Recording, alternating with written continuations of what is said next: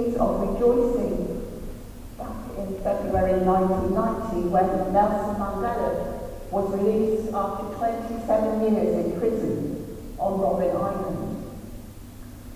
There was wild jubilation, a huge sea of happy faces, and much hand-waving and shouting. All of those scenes at the end of two world wars in 1918 and 1945, when there was dancing in the streets. Only very recently we witnessed the jubilation of the European Cup, and even though we didn't quite bring the cup home, we rejoiced knowing that the team had given it their all. And only this past week, the country rejoiced in our success at the Olympic Games. There has to be something really special about an event for us usually reticent English people who are more inclined to confine ourselves to handshaking and applauding, to let ourselves go with wild abandonment. So can we even begin to imagine the joy that Mary was feeling after the angel gave her the news that she was chosen by God to give birth to Jesus? She couldn't possibly have understood the magnitude of the news, could she? The people lived in difficult times. Their little country was under the rule of two great powers. On the one hand was the brutality of Herod the Great, and on the other, reinforcing Herod, was the threat of Rome. As a result of this, Israel was kept in slavery. And yet its people still had a steadfast faith in a God who would one day act and bring to an end the tyranny in which they found themselves. From early childhood, both Mary and Elizabeth must have heard the scriptures telling them that one day there would be an ending to the suffering of the nation. So many writings of the prophets told of days of hope, of victory, when God would come to their rescue. Isaiah wrote, "You shall be called priests of the Lord. You shall enjoy the wealth of nations, and in the riches in their riches you shall glory." Our normal reaction when something wonderful happens to us is that we want to share it. So when the angel brought the news to Mary that she was God's chosen one and would bear a son, straight away she hurried off to visit another mother-to-be, Elizabeth, cousin Elizabeth, who was soon to be the mother of John the Baptist. And together these two women rejoiced. Hardly had Mary told her cousin Louise that the unborn baby John, caught in the mood of the occasion, had leapt in the womb of Elizabeth.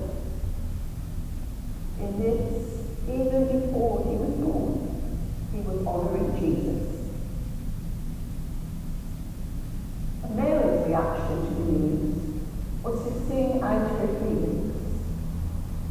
"The mighty will be put down from their seats," she sang. "The humble and meek will be exalted, the hungry will be filled." She picked words that she must have heard for years and years before, as those two mothers to be, shared daily life. She even repeated words from the Song of Hannah to celebrate the birth of Samuel so many years before. Later, much of Mary's song would be echoed when the adult Jesus began his teaching. Then he would warn the rich not to put their trust in wealth, and he would promise God's kingdom to the poor. All that Mary had heard down the years had come to pass. In her song she sang about the many others about to find out that for them there would be no room at the inn of deliverance unless they accepted God's kingdom. Mary said yes to the angel and ultimately to God. Her yes is a free, responsible yes. Mary knows to whom and to what she is committing herself. She commits herself to bear, to nurse, to teach her child, and bring him to manhood. Unlike us, she doesn't look back to the birth of Jesus at Christmas, but to the task of mothering the Lord. Mary focuses on the present, not on the past. And we too carry the same honour as Mary. Whether we are men or women, we all carry Jesus within ourselves in the form of the Holy Spirit. We too have the opportunity and the great privilege to show him to those whom we meet day by day. Whenever we receive him in the Holy Sacrament, we carry him into the street. And there's something else about Mary. You'll find in many icons of the Virgin Mary that Mary is shown pointing to Jesus. Notice her hands.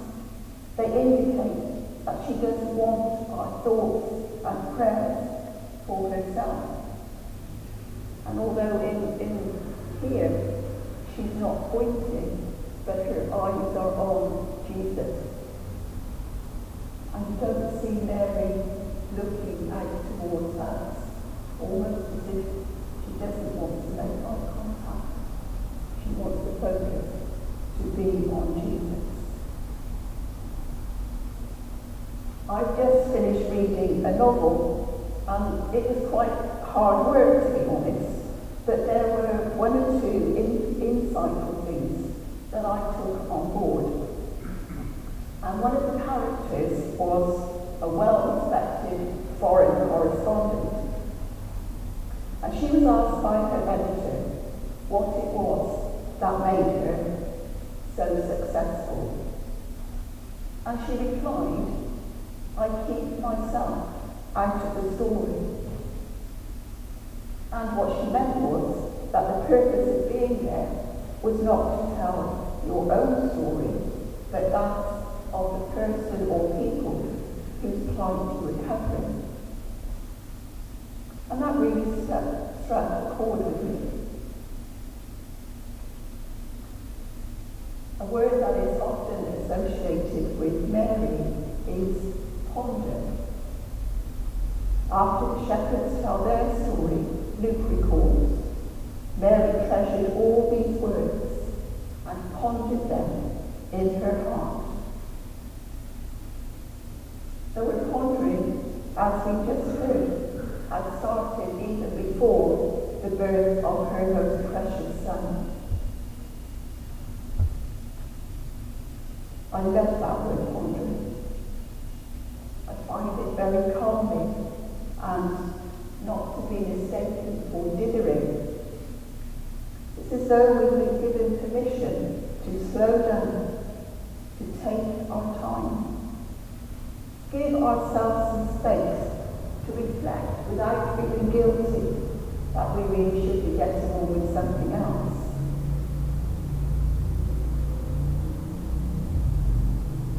So, how about this morning that we take some highlights from this Song of Mary, Magnificat, as we also know it, and practice doing some pondering of our own. Perhaps starting during the short silence or reflection that we introduce at the end of each sermon time.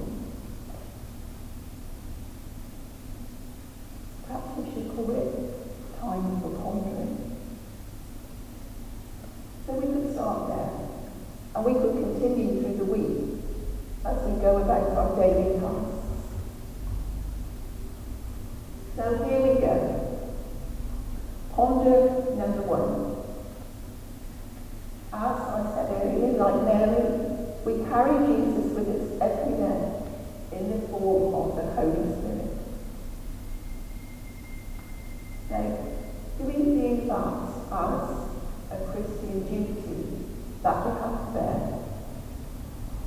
Or do we grasp it and give it honour with a fervent passion to share Him with others? Do we have passion in our faith?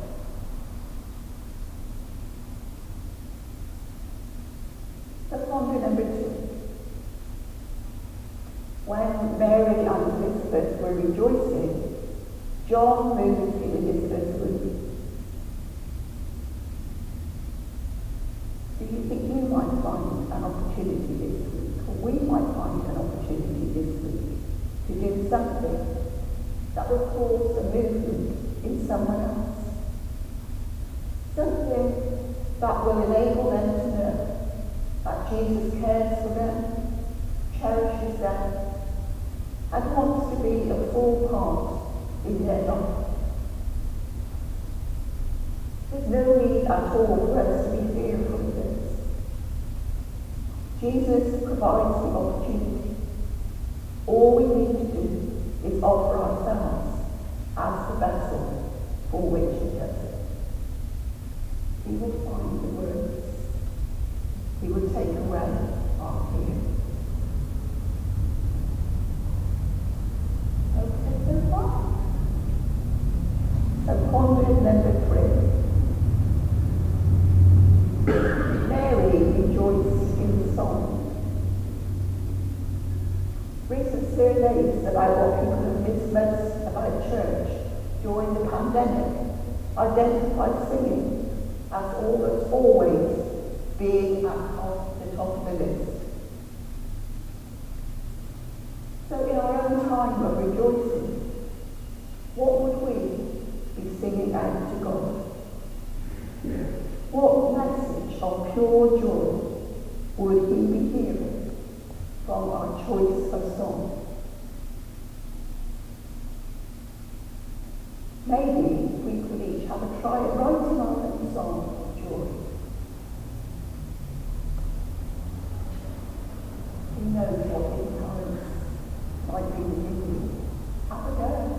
And if you do it, you might want to come and share it. That would be lovely. So 3 things there for you to ponder, for all of us to ponder. As at the time of the angel's visit to Mary, we too are in difficult times. But like Mary, we can rejoice in God our Saviour. We can put the same trust in Him as Mary did. We can sing out our praises with the same joy and humility as Mary did. And may He richly bless each one of us as we ponder on His goodness and greatness and offer ourselves as willing vessels, just as Mary did. Amen.